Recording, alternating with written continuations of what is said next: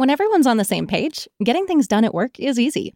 Make a bigger impact at work with Grammarly. Grammarly is your secure AI writing partner that allows your team to make their point and move faster. You can even save time by going from spending hours editing drafts to just seconds. Join the 96% of Grammarly users that say it helps them craft more impactful writing. Sign up and download Grammarly for free at grammarly.com/podcast. That's grammarly.com/podcast.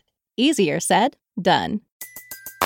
Everybody in your crew identifies as either Big Mac Burger, McNuggets, or McCrispy Sandwich. But you're the Filet-O-Fish Sandwich all day. That crispy fish, that savory tartar sauce, that melty cheese, that pillowy bun. Yeah, you get it. Every time. And if you love the Filet-O-Fish, right now you can catch two of the classics you love for just $6. Limited time only. Price and participation may vary. Cannot be combined with any other offer. Single item at regular price. Ba-da-ba-ba-ba. Oh, well, okay. I mean, go right into if it's for everyone's, if it's for everyone's show, Gotcha. I don't want to say, hey, we're going to do a rapid fire question and blah, blah, blah, because then people will be like, who is this guy talking on Jackie's show? Why is he talking about this? You know, because we could just eat a bit and then do our own intros later. I forgot to hit record. All right. See, is everybody recording? It's a decent question. Yes, I'm recording. Good. All right, so I'll just say like, hey, it's Travis. Together, we all forgot to record. Oh, hilarious.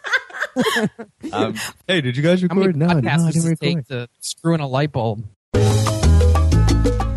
Welcome to the Budget Minded Traveler Podcast, your source for the tips and tactics that will inspire and equip you to travel the world. And the best part? It won't break your bank. And now, the Budget Minded Traveler herself and your host, Jackie LaLanen. Hey guys, this is Jackie, and this is the Budget Minded Traveler podcast. And if you couldn't tell by that little teaser there, we have not one, but a few guests on the show today. This episode and the next one are kind of special bonus episodes because I teamed up with 3 other travel podcasters to do some roundtable discussions on topics and questions that we thought would be relevant and at least fun or entertaining to talk about. And I think we did a pretty good job with that, but I'll let you be the judge of that. For this episode, which is actually being published across all 4 of our podcasts, we all brought a couple questions to the table and took turns answering them in an attempted rapid fire kind of style. So the voices that you'll hear today belong to Jason Moore from Zero to Travel podcast and Travis Sherry from Extra Pack of Peanuts podcast. If you haven't heard of those guys or listened to their shows yet, definitely check them out. And there is one more who seems to be a regular guest on the show these days. Nathaniel Boyle from the Daily Travel podcast is also joining us. And on that note, his podcast just got a little makeover and is now called The Travelers. And he has just officially launched his new community called Holocene. So check those out at holocene.io or just go to the show notes page at thebudgetmindedtraveler.com/61 to find all of these guys' sites listed there. Couple quick housekeeping notes about this. We recorded this when I was in Italy. Jason was in Norway, and Nathaniel and Travis are both in the States. So there are a few audio glitches, but I think you guys are all sort of accustomed to those by now. So thank you so much for your understanding and patience with me there. Also, we discussed a lot of things in this episode, and I have notes from all of it on my site at thebudgetmindedtraveler.com/61 on the show notes page. So you can jump over there to see any of the products that we mentioned by name. You don't need to take notes. If you're running or driving or something, please just continue what you're doing and check the show notes later. It's all there. And if you're not doing anything, grab a coffee and just come hang out with us for a while. I really hope you enjoy what we have to say. All right, here we go.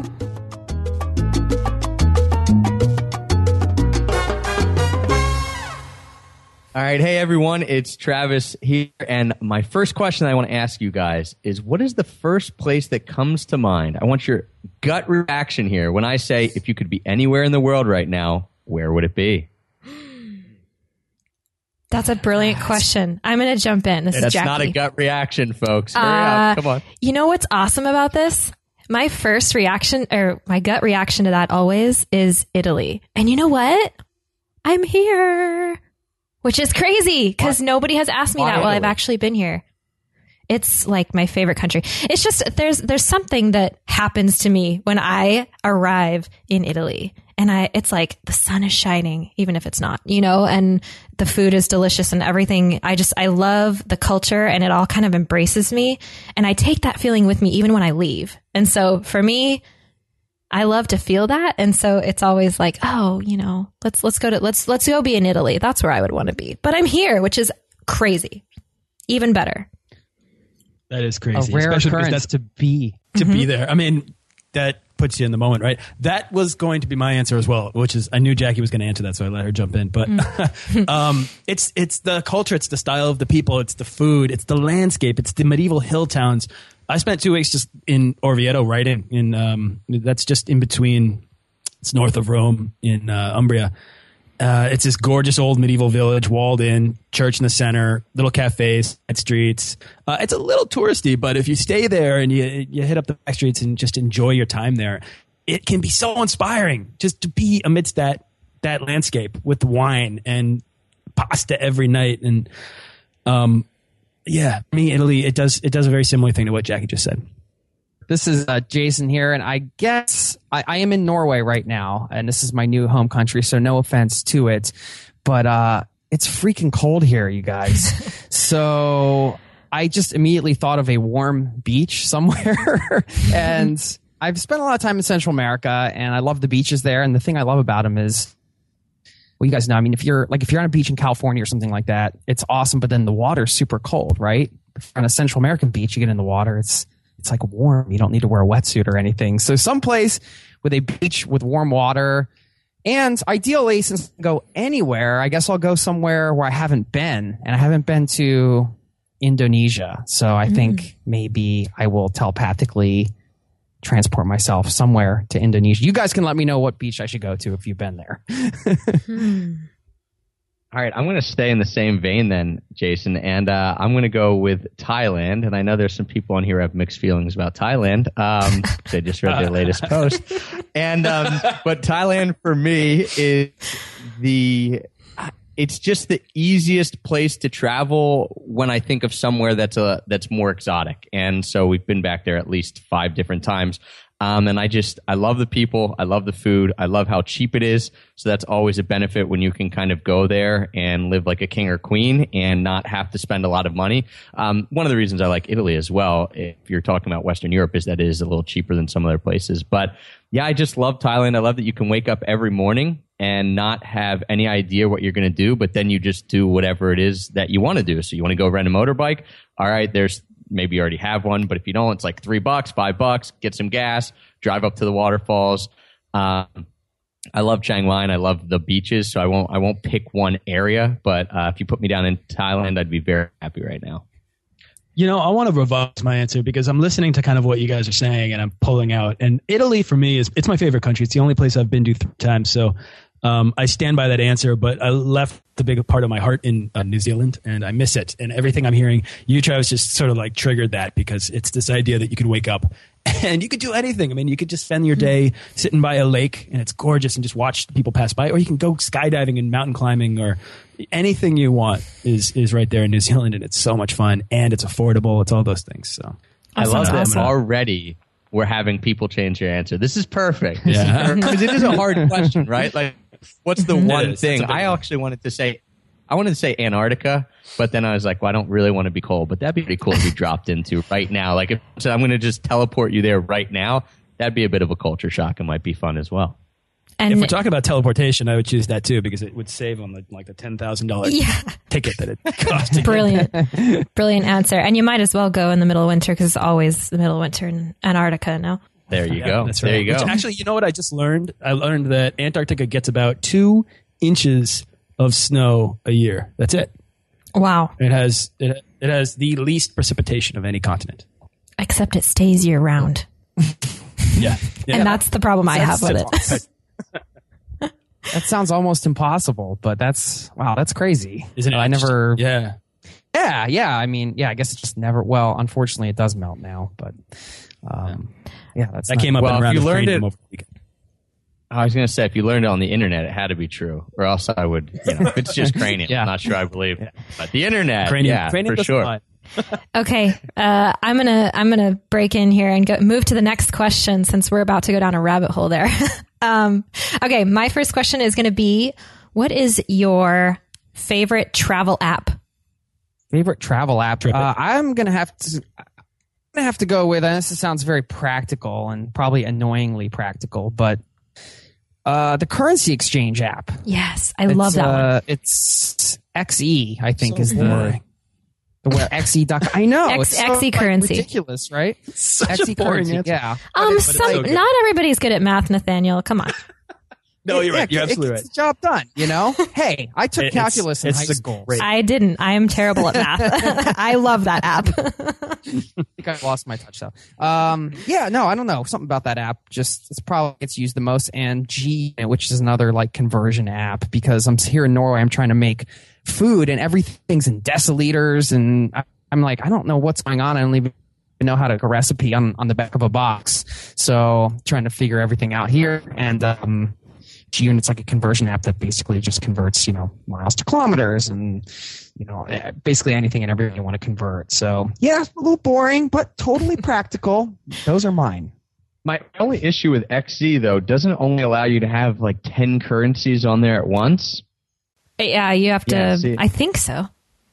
I mean, are you really like in 10 countries at once? No, but I just love currencies. So whenever I put it in, I just want to check like every place I've ever been in the world and if it went down or up. And it only allows me 10, and I just get frustrated because then I have to delete something. That's taking it to another level of nerdery, Travis. Nerdery. Well, no.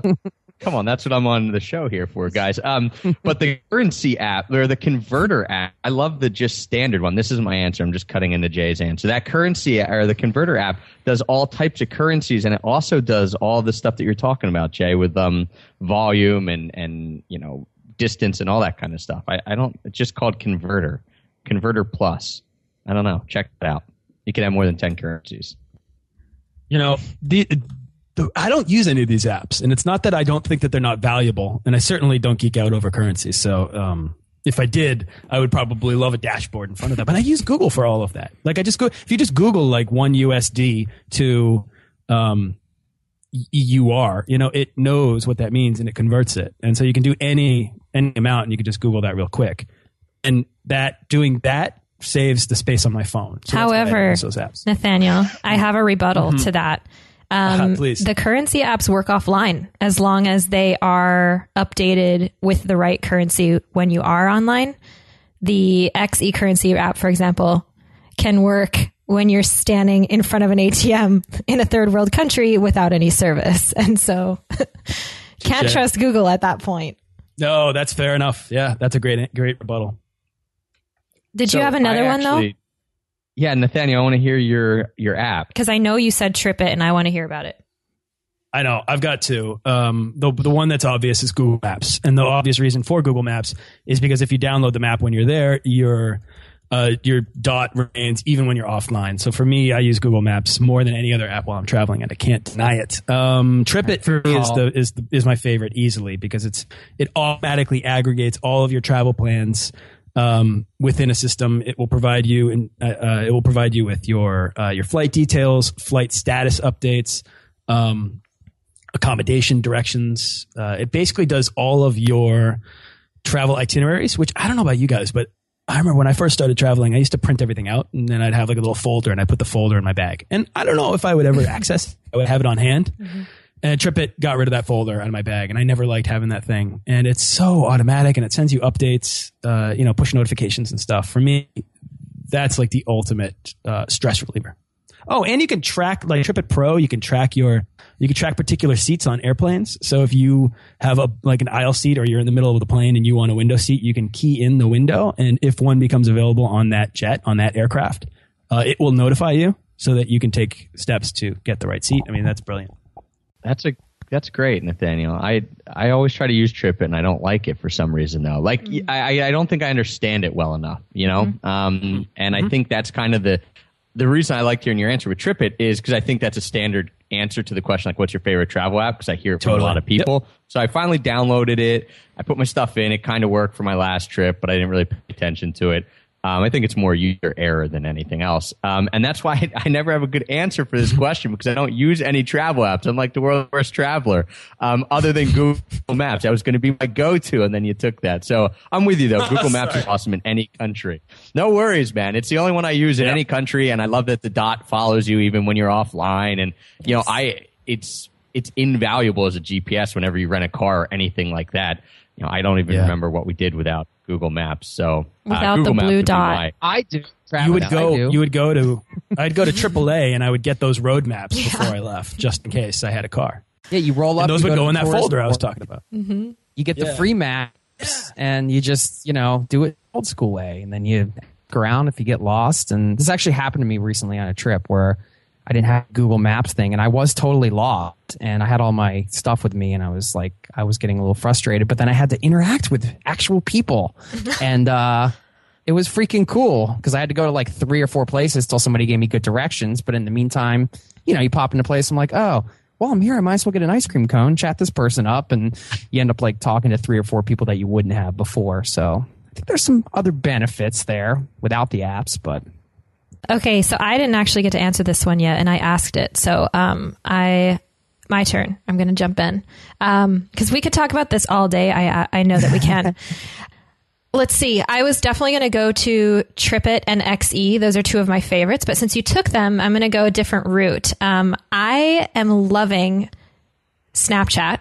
So I mean, it's not necessarily a utility for travel, but I love it. I think it's so much fun to not only to share what I'm doing with people, but there are specific people that I follow on Snapchat that I watch their snaps like every day. And it only takes me a minute to catch up on people. It's like almost like a news feed. It's like a new way to get news, just seeing where different people are around the world. I think it's so much fun.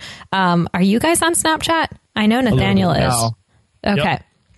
It's so fun. Anyway, so Snapchat, and then the other one that is my absolute favorite app is Voxer, and that is, I think WhatsApp is actually very convenient for travel because nearly everyone has it. And so with the phone number from anywhere, you can suddenly be texting with any other person with a phone number, so you can, it transcends data plans and all of that. It's like, it doesn't matter who your carrier is or what your plan is because you can do it on Wi-Fi or whatever.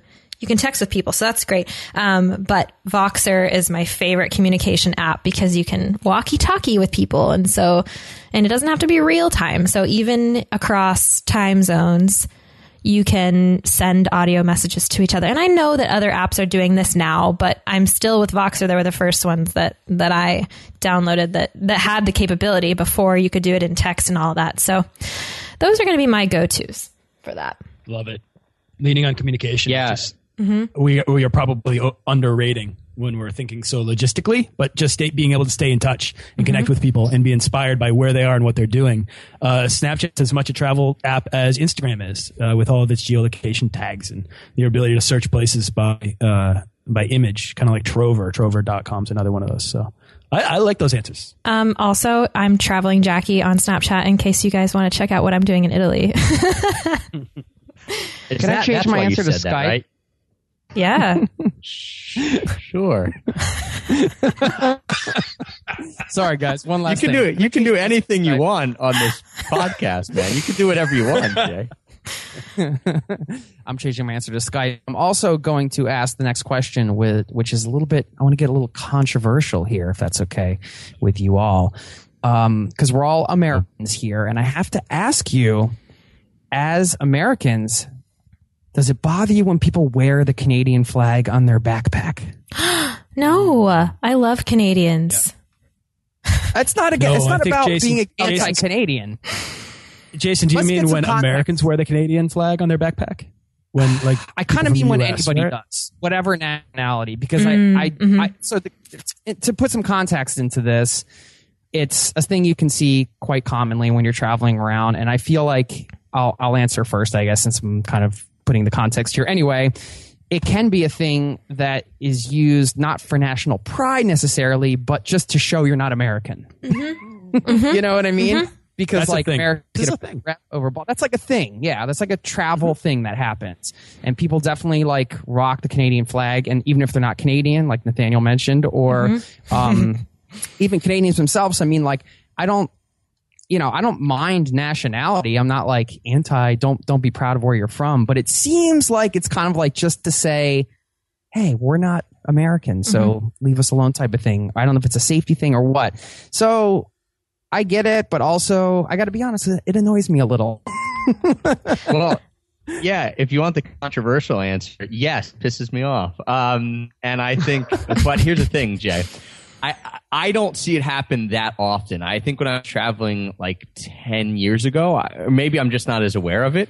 I saw it happen more often, and I kind of would get upset. Like, oh, well, especially if American, well, I won't say Americans, because I've had a Canadian get upset with me for saying I'm an American. I'm from the United States. When people from the United States would put that on their backpack, I got a little frustrated because I'm like, listen, and they say it was for safety, or they didn't want people to think they're an American or from the States because, people didn't like people from the States and other countries. And I was like, well, why don't you just let your actions speak for themselves? Like, I can understand, that was more my thought was like, well, why not meet these people? And, I don't think they're going to, I've never had anyone come up to me and be like, oh, you're from the United States, like, and shut me down because they didn't like the country. Most of the time, nowadays, people would be just yell Obama to me wherever you are in the country or wherever you are in the world, and they loved it. So I used to get really annoyed with it. I don't see it as much anymore. I don't know if that's just true. me not being aware of it, or if it's just something that isn't as common anymore. But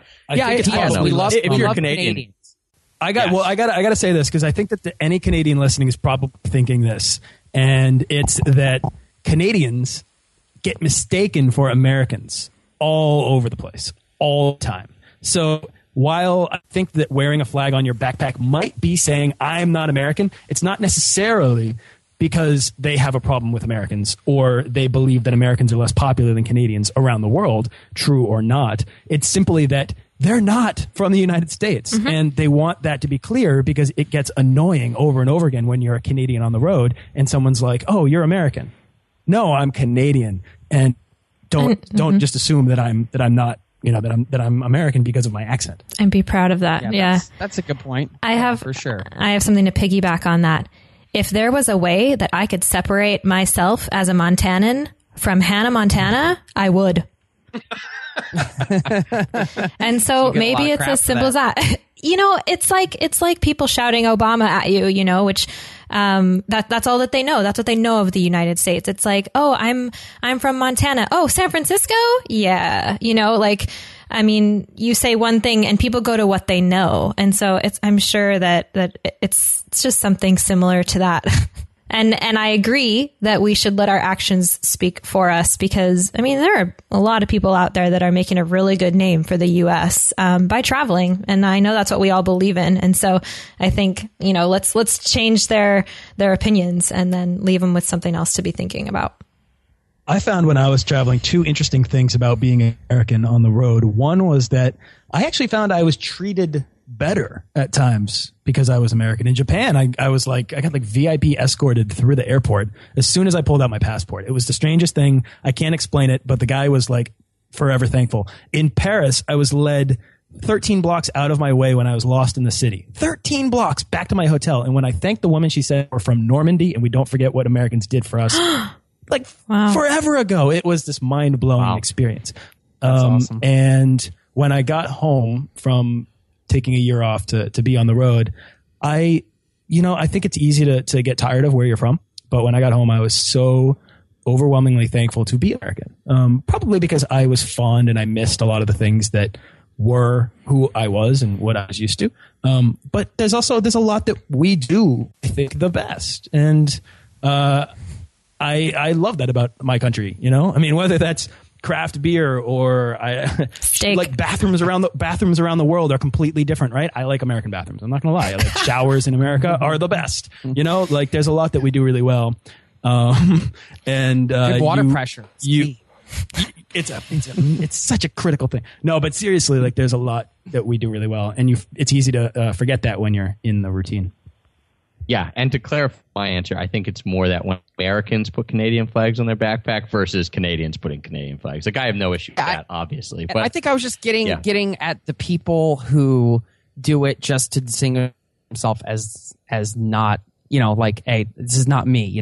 I don't know. There are a lot of questions around, but I'm glad. I think we like profiled many people within that. So that was interesting. Interesting question. Don't they know that they have the best showers in the world? What are they thinking? Put that American flag on your backpack, people. I don't know what Canadian showers are like. I bet they're pretty good, though. Let's go find out. All right, Nathaniel, you got the next question. I'm up. You're right. I forgot the order here. All right, guys. We're gonna go real simple, I guess. What's your favorite piece of? And I'm gonna ask that nobody say the iPhone. What is your favorite piece of travel gear that you take everywhere? That's in your backpack, maybe in your pocket, something. But other than a smartphone. Okay, I'll start since there's crickets. I have just discovered this. It actually is. It goes hand in hand with my iPhone. So I hope this isn't cheating, but because I live on my phone, I mean, everything happens on my phone. I use the battery really, really, really, really fast. And so I have discovered this. It's called the Anchor. And I know you have one too, Nathaniel, the Anchor. I do. On your recommendation. Yeah. Charger. It's a portable iPhone charger, and it charges when the Anchor is, and it's ANKER. When it's charged fully. Yeah, it is. It is? Okay. Yep. It is. When it's charged fully, it can charge my iPhone like 7 times. And that is so incredibly helpful. It's like having insurance, like having a safety net for my iPhone, because I can go ahead and use it as much as I want, even if I don't have access to an outlet. When I was traveling when I was trekking in Patagonia just like 2 months ago, we didn't even have electricity every day. And it didn't matter. And my phone is my only camera. And it didn't matter because I was fully charged the whole time. I didn't have to worry about it. And so for me, absolutely, the power to keep my iPhone alive is my go-to gadget. Love it. Yeah, that thing's amazing. I would highly recommend checking it out. It charges fast, too. That's the best part. Mm-hmm. This was one of my questions, actually. So I will answer right now. And I got to go with my Kindle. The Kindle's so awesome. I mean, I don't know how many books I got, but the fact that you can just carry books from every genre, like 50, 100 books, whatever's on there, and just read whatever you want, whenever you want. I'm a little bit obsessed with it, and I read a ton especially when I'm traveling. So, going with the Kindle all the way. Lighter and more durable than the iPad too. Mm-hmm. And Jay, do you have the Kindle Paperwhite, the one with the backlight, or do you have the regular? Oh yeah, original? You got to have the Paperwhite. Got to have the Paperwhite. Reading in bed and all that. That was my call. Answer? Yeah, last year. Well, no, but last year I told my wife to get me a Kindle for Christmas. I'm like, just give me the cheapest original one. That's what I want. And she got that. And then said, wait, this doesn't have a backlight. She's like, yeah, that's the Paperwhite. So I had to have her get me a second one, which had the backlight. So get the Paperwhite the first time, and then you won't be stuck with 2 Kindles. I've got 3 answers. I'm not going to ask permission to give all 3 of these. I'm just going to do it.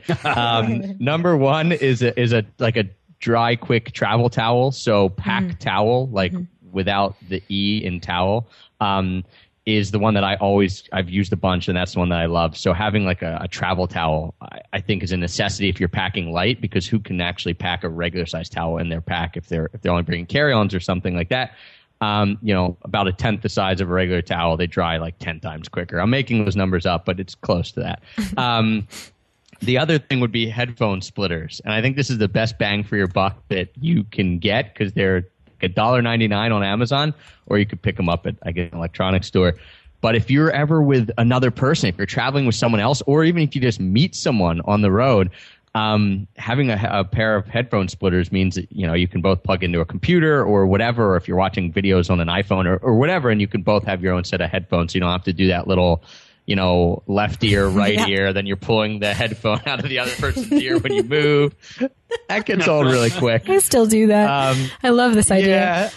Yeah. So the headphone splitter is big. And then my absolute favorite thing that I always bring with me is a Moleskine notebook, like one of the little pocket-sized notebooks, because I love going around and writing down, if I'm at a restaurant, I want to recommend it to people later, writing down kind of notes or jotting down ideas. And I just prefer to do it on paper, like have a pen and paper, versus doing it on my iPhone, because it just, I don't know, something about sitting at a cafe or sitting at a restaurant and writing it down and kind of writing my thoughts out versus pulling out my phone and typing it out that I love. So completely I carry them with me everywhere. Good answer. A Of those three, I have the pack towel and the moleskin notebook with me, and I think the headphone splitters are revolutionary. So we'll see what happens there. That's going to happen. She's going to go to Amazon right after this. All right, I'll go. I've got, I made a little list while you guys were going. I'm going to be really quick. The obvious one, I think, is a power adapter. I'm not even going to talk about it. You need to be able to plug your stuff in. And I would take that over anything else I'm about to say. But that said, I'll throw that out the window because it's kind of boring. Packing cubes, I swear by them. So I started doing my podcast. I started interviewing people and asking them about their travel gear. And packing cubes kept coming up over and over again. So I was like, all right, fine, I'll get packing cubes. I'll check it out. And now I cannot have stuff loose in my bag. Like everything in my bag is now compartmentalized within the bag. And that makes it so much easier to pack, to unpack, it's just super systematic. To be able to take all your shirts out with one hand, put it down, put it aside, and then again, take all your pants out and then pull one pair of pants out, zip it back up. It's so easy. It's amazing. So it made a crazy huge difference. A couple other things that I think are really great are a hoodie. A hoodie, I think, is it's like a sleep mask. It'll cover your ears. It's kind of a pillow if you want to fold it up. It's most valuably you can just put your hood up if you're walking around, and people are much less likely to hassle you if you're in a place where you're getting hassled. I was in Istanbul walking down Istiklal. Every other person was like, hey, are you American? Hey, opening lines for scams. Not kidding. And put one up and everyone just stopped talking to me. So I think there's a lot of value in hoodies. That's probably why. Yeah, like, look at that gangster. He's from Boston. And then, one last thing would be a guitar. If you can travel with a guitar around, that breaks the ice like nothing I've ever experienced between other travelers, locals. Whether you're sitting at a train station in the middle of nowhere in China with other backpackers, and you're just sitting around singing songs, or you're in Bali and you get invited back to people's houses because they want to play your guitar. It's amazing how easily friendships can be made over music. I think that's cool. I've always seen I didn't know we get to list multiple gadgets. I didn't either. I missed the memo on that too. I know. Hey, I just want to be sure we were covering to go with. Yeah. If I could, Nathaniel, that's interesting. I'm gonna. Meanwhile, I'm freezing my ass off with my Kindle with no hoodie. I know, right? No headphone splitter. All I have is an iPhone. I'm gonna add a scarf, and it could be because I'm female, but I actually got a huge scarf that's like, it's everything. I can wear it over my face if I'm sleeping. It's huge, so it's really actually warm. It's like a shawl. I've used it as a pillowcase, as a pillow, a warmth layer, I can't imagine not having it now. Even though it's one of the bigger things that I have packed with me in my carry-on for a year, it's huge and it's absolutely worth it. Nice. Yeah, it's like the woman's version of a hoodie, right? Yep. Yeah. Although I always have a hoodie as well for the same reasons. Quick question to everyone, yes or no? Do you pack those silk, like bed liner sheet things? Obviously, I don't because I don't know what they're called, but do you know what I'm talking about? They're called sleep sheets. And no, I have a cotton one. I used to, but sorry, that wasn't a yes or no answer. No. Yeah, no. It depends on if camping or going to like colder climates, then yes, maybe. However, can I add something to that? If I were going on a specific like 2-week or something shorter trip, because mine it's cotton, it's kind of bigger, and I was only going to be staying in hostels, I would bring it. And if I was solo traveling, I would bring it. Okay. Good. Yeah, that wasn't my real question. I've never packed them, but some people have sworn by them, just like packing cubes like Nathaniel was talking about, and I didn't use packing cubes before, and now I do. So I was wondering if that was one of the things that people say, yeah, you should get this, and then if you do, you end up loving it. So just wanted your guys' opinions on that, because I've never used them. But my real question for everyone here, and I love this question. I can't wait to hear your answers. What's the one place that everyone has told you you'll love, but when you went there, you didn't? Because everyone wants to ask the question, what's your favorite place? I get that. We all have favorites, and we kind of touched on that if we could be transported one place right now. But there's, traveling is about the ups and downs, and you can't really love a place without having a flip side of a place where you didn't love as much as you thought you would. So I get this question a lot from people, like, is it okay if I don't love this place. My buddy actually called me on his honeymoon that I booked for him down in Argentina. He's like, is it okay if I don't like Cordoba? Like, everyone says I should love it. Am I doing something wrong, is what he asked me. And I said, no, man, you're going to find places the more you travel that you don't love as much as you thought. And that's okay, because that makes the places you love even more special. So what is that place for you guys? And if no one has one, I can go, but I want to hear your answers. Oh, we all have them. That's for sure. I have two. What's yours, Jackie? I'll go with the one you guys aren't anticipating first. And this is interesting. And I have to say first, one of my questions for you guys was going to be, what is the place you liked the least that made you grow the most? And it's the same answer. So maybe think about that too, because I still want to know. But anyway, my first place that I was going to say is Baja, California, in Mexico, because the first time that I went there, and this has already come full circle, so I'll bring that around. But the first time that I went there, I really was disappointed with how un-Mexico it was and how 50s California it was. And I mean, while that's kind of a romantic idea and it's cool, it's full of gringos, and that's just not what I wanted from Mexico. And Cabo especially was full of just resorts and overpriced food. And I was like, what the hell am I doing here? Like, this is not what I came here for. And so I really didn't like it. And then I ended up going back the next year and I had an absolute blast. So, I mean, it's basically like how you do it, how you travel really matters. Who you travel with really matters. What you're doing, seeking out the things that you love to do, where you go, I think is really important, because that's when I'm always having the most fun, is when I'm, doing some sport or, something active that's very exciting for me. And so now I just have to say as a disclaimer, I love Baja, but that was the first one. The second one was Thailand. You can read about that on my blog.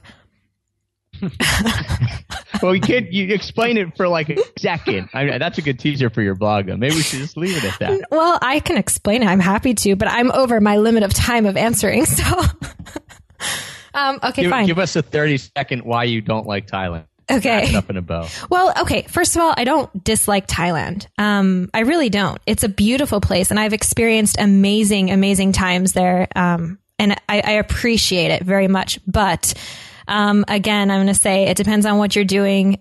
It depends on whether your bank account agrees with your with your choice of lodging. There are a lot of things, and generally, on this last trip, I just got to a point of cultural exhaustion there. And I just couldn't take it anymore. I didn't, I get really frustrated as a linguist when I cannot speak the language. There are just a lot of things, but it also depends on, where I am in my life right now, a lot of personal things that are going on. And I just couldn't handle it. And I said, you know what, I got to get out of here. And that's what made me come to Italy. So, I mean, it all kind of ties together, and it all matters, what kind of travel you're doing and where you are personally. I mean, there are a lot of things that go into liking a destination, I think.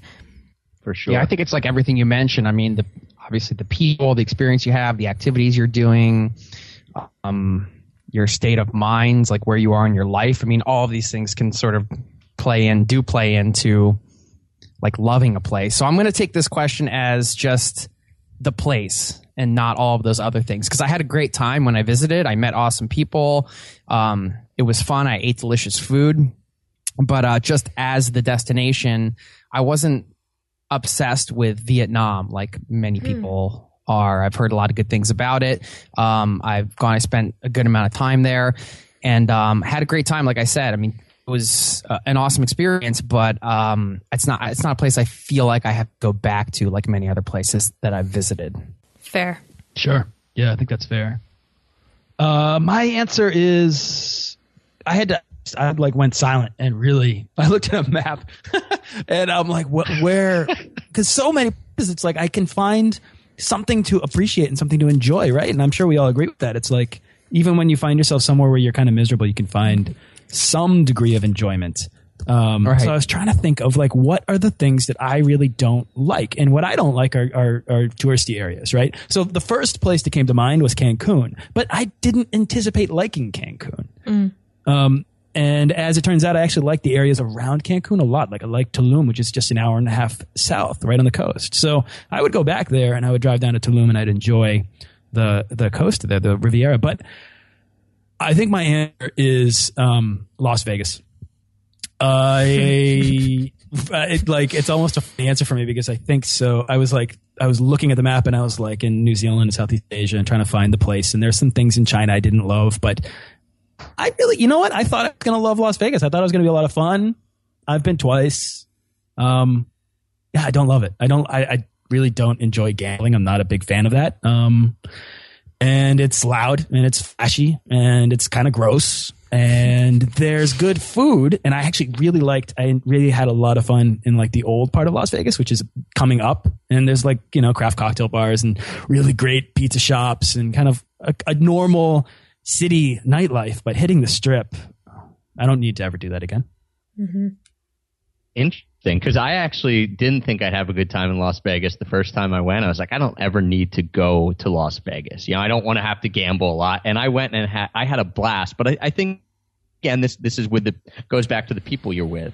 And, it was like 3 days and it was 2 other couples. And we just had a really, really fantastic time. We gambled for probably 15 minutes in 3 days. But we went to shows and we did all that. So that was interesting because that was a place where I went in with really low expectations, just like you did with Cancun. I was pleasantly surprised. That being said, I've gone back a second time and it wasn't near as fun as the first time. So I think there's a lot to be said for it being the people that you're with. I have an answer that is kind of similar to yours, Nathaniel, in that there's one place that I didn't think I would like and I really, really hated even more than I thought. That was Mumbai. I hate the city. I will never have to. I hope I never have to go back to Mumbai ever again. Once I got out of there, the rest of India there was a lot of awesome stuff that I saw. But the place that I really had super high expectations for, and this was my first backpacking trip, first time in Southeast Asia, and everyone said, you have to go to Penang, Malaysia. Like, you have to. It's awesome. You're going to love it. It's perfect. Amazing food. What a cool little, they were saying like a colonial little downtown. And so I had this quaint picture of this like colonial little downtown, exactly what people said. Instead, it was like buildings were falling down, and there was like some big buildings and those were falling down, and some small buildings and those were falling down. And there was one building, the government building, that sat kind of out on the right on the water. That was beautiful because the only one that had been restored. And I thought, okay, like this is one nice building in a city of really a lot of crappy buildings. So I don't know what people were talking about. So yeah, I went, and it was the end of like an 18-day backpacking trip. It was the first one we had ever been on. It rained for 3 days straight. They were supposed to have an awesome New Year's thing, and it was like a few fireworks, and that was it. And I just remember, now the food was fantastic. I will say that. It was amazing food, but that was one place that I want to go back to, because whenever I tell people that, they're like, I can't believe you didn't love Penang. Like, everyone loves it. Mm-hmm. And I didn't. So that's my place that I definitely did not live up to the preset expectations that I had. This is a loaded question because expectation, because your response to the stimuli that you find in any of these places is completely related. It's tied like inextricably to the expectation that's been set for you. So either you had high hopes, everyone's raising the bar too high, everyone's talking it up, or in a lot of cases, maybe in like Vegas for you, Travis, you didn't think it was going to be great, and then you had a blast. I mean, to be honest, like when I went to Philadelphia, I didn't expect to have as much fun as I did, and everyone's like, "You like Philadelphia?" And I'm like, "I had so much fun when I was there." So I have like. What do you mean? Everybody really was like, "Do you like Philadelphia?" Come on. Yes. Travis and I are both from Philly, so. And let's be fair, I know exactly what he's talking about. Everyone says that to me. They're like, "Oh, you live in Philadelphia." I was pleasantly surprised by Philadelphia. Everyone said I'd hate it. I'm like, I hear that anytime I say I'm from Philadelphia. Either that or people say Rocky or Adrian, and they start acting like Rocky. I heard it was like one of the quaint colonial town. Oh man, yeah, parts of it. The 3 blocks that you won't get mugged in are very quaint and colonial. I love Philadelphia. All right. Okay, who's up for a question? Who just asked? I asked, so you're up, Jackie. Oh, okay.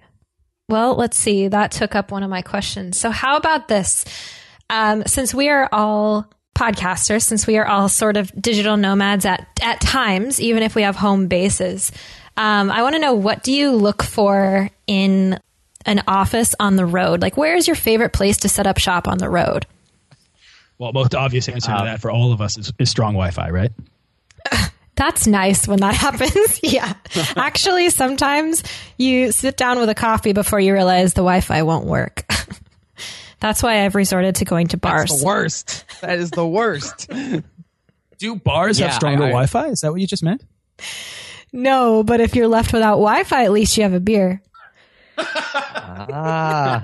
that. Yeah. Life lesson. You can salt away the Wi-Fi pains over a beer or drink. Yeah, I like that. All right. Wi-Fi. And another one for me is that I don't know how to put this, but I not that it has to be quiet, because I don't want to be somewhere that's like a live. Well, I do love libraries, so I won't say that. But I don't want to be in a cafe that seems like I don't want to be in a cafe that seems like a library. I want there to be some action going around. I don't want it to be super busy to the point where you feel like you can't sit there and actually spend time and do work. I hate the feeling of, all right, I'm at this table, I'm doing work, but there's so many people around that I should get up because I'm done. I don't drink coffee, but I'm done drinking my hot chocolate or chai tea, or I'm done eating whatever I had eaten. And I hate that feeling that you have to rush out, because if you're sitting down and you want to get some work done, as we all know, it takes some time to get into that mode. You have to check Facebook like 18 times before you can even start writing. Yeah. So, I mean, to get through those 18 Facebook checking times, it's like you're already half an hour in and you've probably eaten 2 meals. So I need some place that I can feel comfortable, and have enough space that I don't feel like I'm being rushed out, or that people are looking at me like, why is he still here 2 hours later? Agree. 'Cause it does take a long time sometimes. Yeah. For me, I can't do this is a personal answer, I think, for all of us. I cannot do a library. I cannot do anything really quiet. I have a weird personality trait, which is that I tend to sort of do the opposite of what everyone else around me is doing. I just have this inclination to be contrarian sometimes. And at an airport, for example, I think a lot of people are maybe stressed out or rushing to their gates. I find airports, for that reason, to be extremely relaxing. And that's totally weird. But that applies here, because I cannot be in a quiet environment and sit and focus. I need there to be some degree of kinetic energy and motion around me that I can sit in the center of, and it can move around me, and I can be the focused sort of balance or alternative. I don't know why that is. It's just me. So I love sitting in coffee shops, out in public. I write really well on buses. So for me, it's there needs to be an element of motion, and there needs to be some kind of white noise, which I have found cafes do perfectly. Sort of that hum and the clinks and the baristas working on the machines. And for me, it's I get in the zone with noise, as opposed to a lot of people like to use music, I think, to focus. For me, I need there to be a lot going on around me, and for whatever reason, that helps me focus. I guess I don't entirely understand it. I'm with you, Nathaniel. I mean, I couldn't have said it any better, really. There's something about the ambient clanging of things. I don't know what it is, but this is loud noises. Things banging around, where you might, occasionally the barista goes a little crazy. I'm like, dude, what are you doing over there? Are you making coffee for an army? That's over the top. But generally speaking, yeah, I'm a cafe guy, because we're not talking about countries specifically. We're just talking about work environments, right? That was the original question, Jackie. So yeah, I'm with you. There's actually an app called Coffeetivity that replicates the sounds of a coffee shop. Now, I haven't gone that far with it yet to download this app and try it out, because I prefer the authentic experience as much as possible. But I could see getting desperate someday and trying that out, because again, the ambient noise just dials me in. I don't know what it is. And Travis and I have talked about this as well, because we work together quite often. And it's something about the triggers you set up for yourself when you're traveling all the time, because it's the place is always changing, but there can be some consistency with what you do. So whether it's putting in my headphones dials me in to another level. I don't know why. Sometimes I even forget to put on the music, and I just have the headphones on, and I'll be working for an hour. I'm like, oh, I never even turned music on, but totally. The headphones touch my ear. Dude, me too. I'm glad I'm not the only one. It's so weird. I think I do that more often than actually turning music on. I don't even realize it, but then someone will talk to me and I'm like, why can I hear him so well? Oh, I haven't turned any music on. Then you can get finicky with music, right? Because you're like, I can't have too many words and I can't know the song too well. Depends on the task you're doing, I think. But coffee shops all the way. I love the comment about, because as we don't have routine if we're doing something different every day and on the road. And so I love the comment about finding something consistent.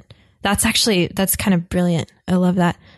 And I guess I'm going to go back to what I was saying at the beginning. For me, I can work in both, like quiet, like sometimes I'll sit at the house quiet with my earphones in without music on accident and just like get work done. It's amazing. And other times when I find I need to focus, my go-to is beer. It is. Like, honestly, I call it focus beer. Like I will go have a focus beer because you're my kind of girl. Thanks. Focus beer. A focus beer. There's an emoji for it even. That's amazing. No, it's great because, it just kind of, I guess, helps me relax, and whatever it does, it makes me focus and I can just start working. It's great. So I like bars that do that. I like the reframing tactic there. I'm going to have a focus beer, please. Yes, yeah. Focus beer. It's a Sir, thing. This is like 80 ounces of double IPA. That's okay. It's my focus beer. Thank you very much. That's what I was about to say, is that the beers I drink are so high alcohol that like an imperial stout is just going to, I'm good for about 10 minutes before it's time to sit back. What about a focus beer tower? Has anyone ever done that? That's for like writing a novel or something. Yeah, right. Yeah. Not just for myself, but I will say that I have had some really great work conversations around a beer tower before. Mm-hmm. Yeah.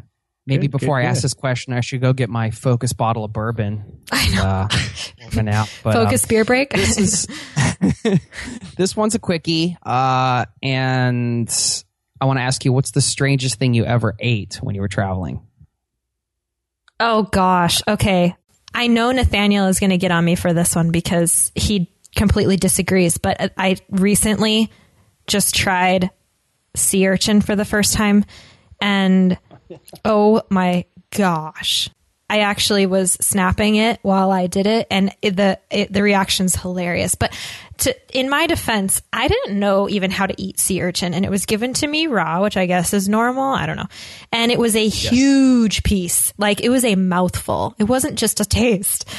And I couldn't handle it. It was just, I almost threw up in the middle of the market in Chile. Like, whoa.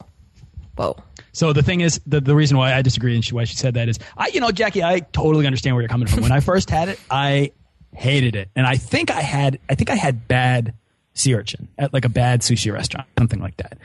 But when I had it fresh, and then I started to like get into it, I honestly think sea urchin is one of the world's best things. Like, it is like mind-blowingly delicious. Put it on everything, spread it on toast. Oh my gosh, you're crazy, but you know what, you're normal. Like, that's what everybody says. I'm like, okay, well, I don't know if I can even give it another shot at this point. Whoa. But okay, that's mine. Peanut butter and sea urchin sandwiches, anyone? Ew. Well, as long as you have the focus beer to wash it down, then anything will taste all right. Yeah. It's really hard to tell the sea urchin from the peanut butter once you got them all integrated. Ew. Okay, let's move on. Who's next? So, if by traveling, because the question was, what's the weirdest thing you've had while traveling? If by traveling you mean like 10 minutes down the road from where I am right now, I would say the fried deer testicles that my dad likes to make up after he shoots a deer. They're pretty gross. That works. They taste exactly like you would imagine them tasting, which is not good. So that's kind of weird that the strangest thing I've ever eaten was actually at the home that I grew up in. But one of the things that I really hate, and this isn't that odd, I guess, because so many people love it in Japan, but it is absolutely foul. And you either like love it or you hate it. And whenever I asked the question to my students when I was teaching English in Japan, they would laugh hysterically, and because they thought it was so weird that a white person was asking them this. But it's natto. I don't know if anyone's ever had natto. Has anyone had that? What is it? No. It's like the fermented soybean It's like a paste almost, but it's really stringy. So like if you like dip your chopstick in and you try to eat it, it's like really stringy cheese is what it kind of looks like, but it smells really bad, and it's made from fermented soybeans, and like you can't eat it without sticking to the roof of your mouth. So everyone's always doing that like clucking sound as they're eating it. It smells awful. People are making crazy noises while eating it. And it's probably the worst thing that I've ever put into my mouth as far as just the taste is disgusting. So I hate it. And most like gaijin, white people, foreigners hate it as well. But it's some Japanese people love it, and they'll eat it for every meal. Well, every lunchtime they'll usually eat it. So natto, if you go to Japan, you have to try it, but be prepared to gag. Or if you really like it, then you found a really cheap new favorite food. So, but there's no in between. There's definitely no in between for this stuff. That sounds like durian. Durian. Yes. Yeah. Durian. I like durian, but am I the only one who likes durian? I do not like durian. Yes, I guess I am. I almost like everything. You know what I mean? Like even the weird foods that I've had, I there's certain things I don't like. Pickled fish. I'm okay not having pickled fish, and some of my Polish heritage keeps bringing that back every Christmas. I'm okay without that. Recently had, I don't think insects are really that weird, but just had grasshoppers. And the only reason I really felt it to be weird was because they were so big. And Jackie, you were there. And they were huge. We have a video of this. We should share it. They were like as big as your finger. I mean, they were massive. I've had silkworm cocoons, like grilled and salted. That was kind of weird. I'm gonna go with something that was not anywhere exotic. This was in New York, and it was a pig's eyeball. That was probably officially the weirdest thing I've ever eaten. Was a roasted eyeball. Ugh. Was it good? You get a whole pig, and they take the. Well, it's funny because I was at this restaurant called the Breslin, which is at the Ace Hotel. Really good restaurant. I highly recommend it. The lamb burger there is killer.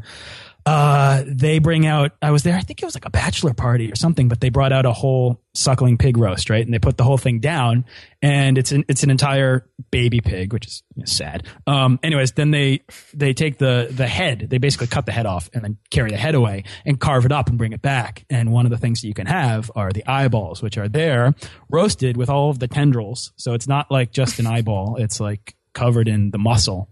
You know what, Jason? It was delicious. Not gonna lie, it was delicious. So I mean, when you bit into it, was it like that chewing gum that has the inner gel where it just like squirts in your mouth? Oh my gosh! So there was like a thick hard layer of roasted meat around it, which made it easier. But then there was some aspect of like I don't know, like of tender it being an jelly eyeball. Moisture. Yeah, of it being an eyeball. Yeah. Gelatinous. It's not really fun to think about. We should probably preface this with a warning. We should go back and warn people not to listen to this over lunch. My goodness. Sorry. Jay? No problem. I asked the question. Jackie will be right back. Sorry. Yeah, right. It's hard to say, but human. Oh, God. I'm kidding. Come on. I just wanted to see how long the silence would last. Yeah, you can't do that. I was just watching Walking Dead last night. Thankfully. I would say the sort of, I don't know how weird it is because it's not that weird in that part of the country, but getting like a bag of fried crickets and eating the insects, in Thailand is a strange experience because you come up and they have all these different fried bugs. And yeah, we were doing this trek, and I was like with this group of adventure travelers, I guess, because we were trekking to the jungle, so it was like a group thing. And I was like, hey, I'm gonna buy this bag and everybody try one, it'll be fun. And nobody wanted to try one, so it was just me eating crickets by myself. It was really sad, which is why I don't like to do group things. But I also didn't know how to navigate through the jungle for days on end, so that was something I needed to there. And let's see. The other thing that I would say is totally disgusting is right here in Norway, something called rock fisk, which it's a trout that is salted and then fermented for like 2 or 3 months. And and some say even up to a year. Oof. And then it's eaten with, like, you don't cook it, you just eat it. And this is a whole story, but I'll give you the abbreviated version. I went to have lunch with at somebody's home in Norway who was a friend of the family of the woman I'm married to, Anna Dorta, and I guess she needed to approve of me in her own way. But she served this lunch, and it was like rock fisk with coffee. It was like, imagine fermented raw fish, like some other fishes and meats with coffee. It was disgusting. Coffee and milk. So coffee on the side. Yeah, like my beverage. You can't wash anything down. Oh, yeah. My beverage choices were coffee and milk. So anyway, needless to say, I powered my way through the meal and now got the approval. But yeah, it was gross. And now you're married. All I do is eat some fermented raw fish and coffee, dude. That doesn't sound too bad. It's not like a dowry or anything like that. I survived. all right. That was a good one. All right. Let's do one more question. Last question. Nathaniel, it's all yours. Take us home. Wow. All right. Here is my last question. We're all like, quote unquote, professional travelers. We love traveling. We do it as much as we can. We do it as often as we can. How do you guys feel about flying? Ooh. My stomach just did a flip, if that means anything. Yeah. I don't love flying. You do it. Quick answer. I also do not like flying at all. This could be very weird. If all four of us, I used to get really sick as a kid, like motion sickness, and so I would throw up on the planes every time I would fly. Probably up until I was 29. No, just kidding. But basically up until I was like 13 or 12 or 13, and then I still didn't like it. Now I'm okay with it. Like, I can deal with it, but I certainly don't enjoy. I don't like airports like you, Nathaniel. I hate that whole feel of getting there and like getting rushed around and things like that. I hate when you get on the plane and you have like the cabin pressure and it just feels odd. And I don't enjoy it at all. For me, it's like a means to an end, which is traveling. So I've gotten better, but I would prefer other modes of transportation if given the option. And sometimes there isn't the other option, obviously. But I've been trying to use the experience of, going to the airport, going through the security and all that stuff. I keep thinking in my head, oh, this is character building, Jason. This is a character building exercise. Because the freaking security, I don't know what they can't figure out, at least in the States.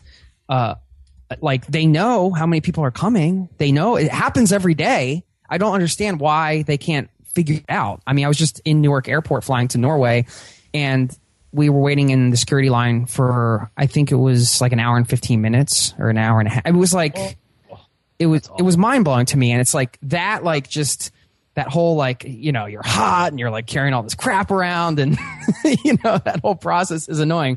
So actually, when I get on the plane, it's a little bit of a relief for me. I'm like, I'm on the plane, especially like international flights when they have if they have like the back of the seat thing and you can binge watch movies. And I got very lucky on this flight over because all 4 seats next to me were empty. So I got to like lay down and read. And I was like, this is awesome.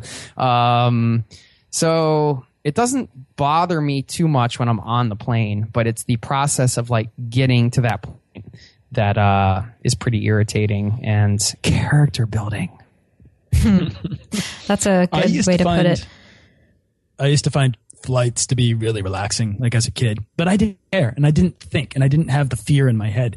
Nowadays, yeah, I have a fear of flight, and never let it stop me. Right, like every time I get on a plane, I'm facing that fear. I always say my favorite flight was the one that I jumped out of. Skydiving. Oh God! Oh my gosh! Standing on the edge of Victoria Falls during kind of the drier season when you can do that, and looking down made me very aware of fear of heights. It's not like a drastic, I panic or whatever, but I still have this like palpable sensation of what it felt like to be there, and the sort of sudden terror that I felt that I sat down. And it's funny. It's like in planes, I love looking out the window and I love the view, and I always take a window seat. But there is something about heights, and then there's obviously something about just planes. And I think I'll say it. I think a plane crash would be a horrible way to go. And that terrifies me. It just absolutely terrifies me. But I face that every time I go because obviously statistically, thousands of planes are flying and landing safely every day. The odds of anything happening are minute at best. And I think it's important to keep a perspective on that. It's funny how irrational fear can be. Yeah. I want to second everything you just said, just because I feel that exact same thing. Like, and it's funny as travelers that we can be so fearful of flying. But that seems to confuse some people, but it's just a real thing. You know, I mean, we face it anyway because we love to travel, but, I have had a huge fear of flying for a long time. And I actually have a post on my blog about this because there are things that I have learned. I'm going to share these, for the benefit of the listeners listening to this who can commiserate with us on this one. But there are some things that I've learned over the years that help me when I'm on those flights, because I hate turbulence. First of all, it is absolutely worth every $7 of a glass of wine to get one if there's turbulence. Focus wine. Focus wine. There you go. Wine works faster than beer, which is why I opt for wine on the plane. Just so you know. Also, avoiding stressful movies or music. Dude, one time I was trying to watch this. It was like a zombie movie. I think it was World War Z. No, thank you. I had to turn it off because I was freaking out. Because it's like, I actually turned on Monsters University to watch a cartoon during turbulence because it made me feel better. The other thing I do is I look at the people around me, because most people aren't afraid of flying. And so in bad turbulence, people are just chilling, laughing, talking. I'm like, that makes me calm down. It makes me feel so much better. I think the number one thing that I have done to help this is I have a friend who's a pilot, and I just made him tell me why I shouldn't be scared of flying. And he kind of like just broke down everything for me. And he was like laughing at my fear of flying, which made me feel better. You know, it's like, why are you afraid of flying? Like, nothing's going to happen to you, blah, blah, blah. This is what happens. Okay. So that makes me feel a lot better. And recently I just did a high ropes course in Ecuador. And, whoa, I did it because I'm afraid of heights, and I was terrified. By the time I got to the end, I was like cruising. Like, I highly recommend that for people who are afraid of heights, same thing. But yeah, that's a big one. Good question. That's great. That's great advice. I think we all have to give ourselves a pat on the back then, right? Here we are, like professional travelers, all saying we're scared of flying, except Jason, you weren't really scared, but all three of us, man, flying despite the fact that we don't really. Mm-hmm. Yeah. Hey, there has to be one tough guy in every group, right? How about that? So that's awesome, guys. Great question, Nathaniel. And I think that, we answered 8, supposedly rapid fire questions. Yeah. I think it's time that we all treat ourselves to a focus beer. I agree. Good call. It's 10:30 where Travis fun. and I are in the morning. Oh yeah. It's 5:00 somewhere. It's actually almost 5:00 here. So there you go. Yeah, Jackie and I are in the same time zone, so we'll pull one back for you guys. Oh, well, no one said me and Nathaniel weren't having one, man. Merely making an observation. Yeah. I love it.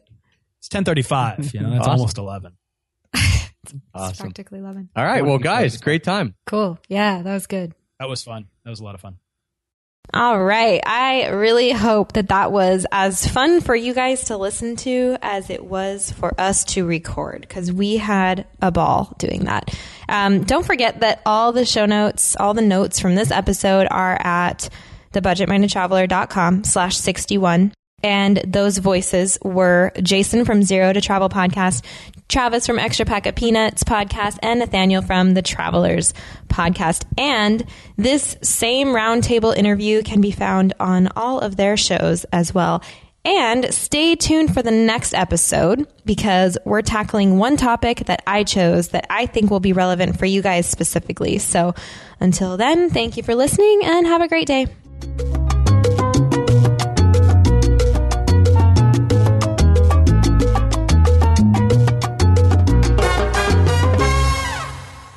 Good. Wow, that went well, huh?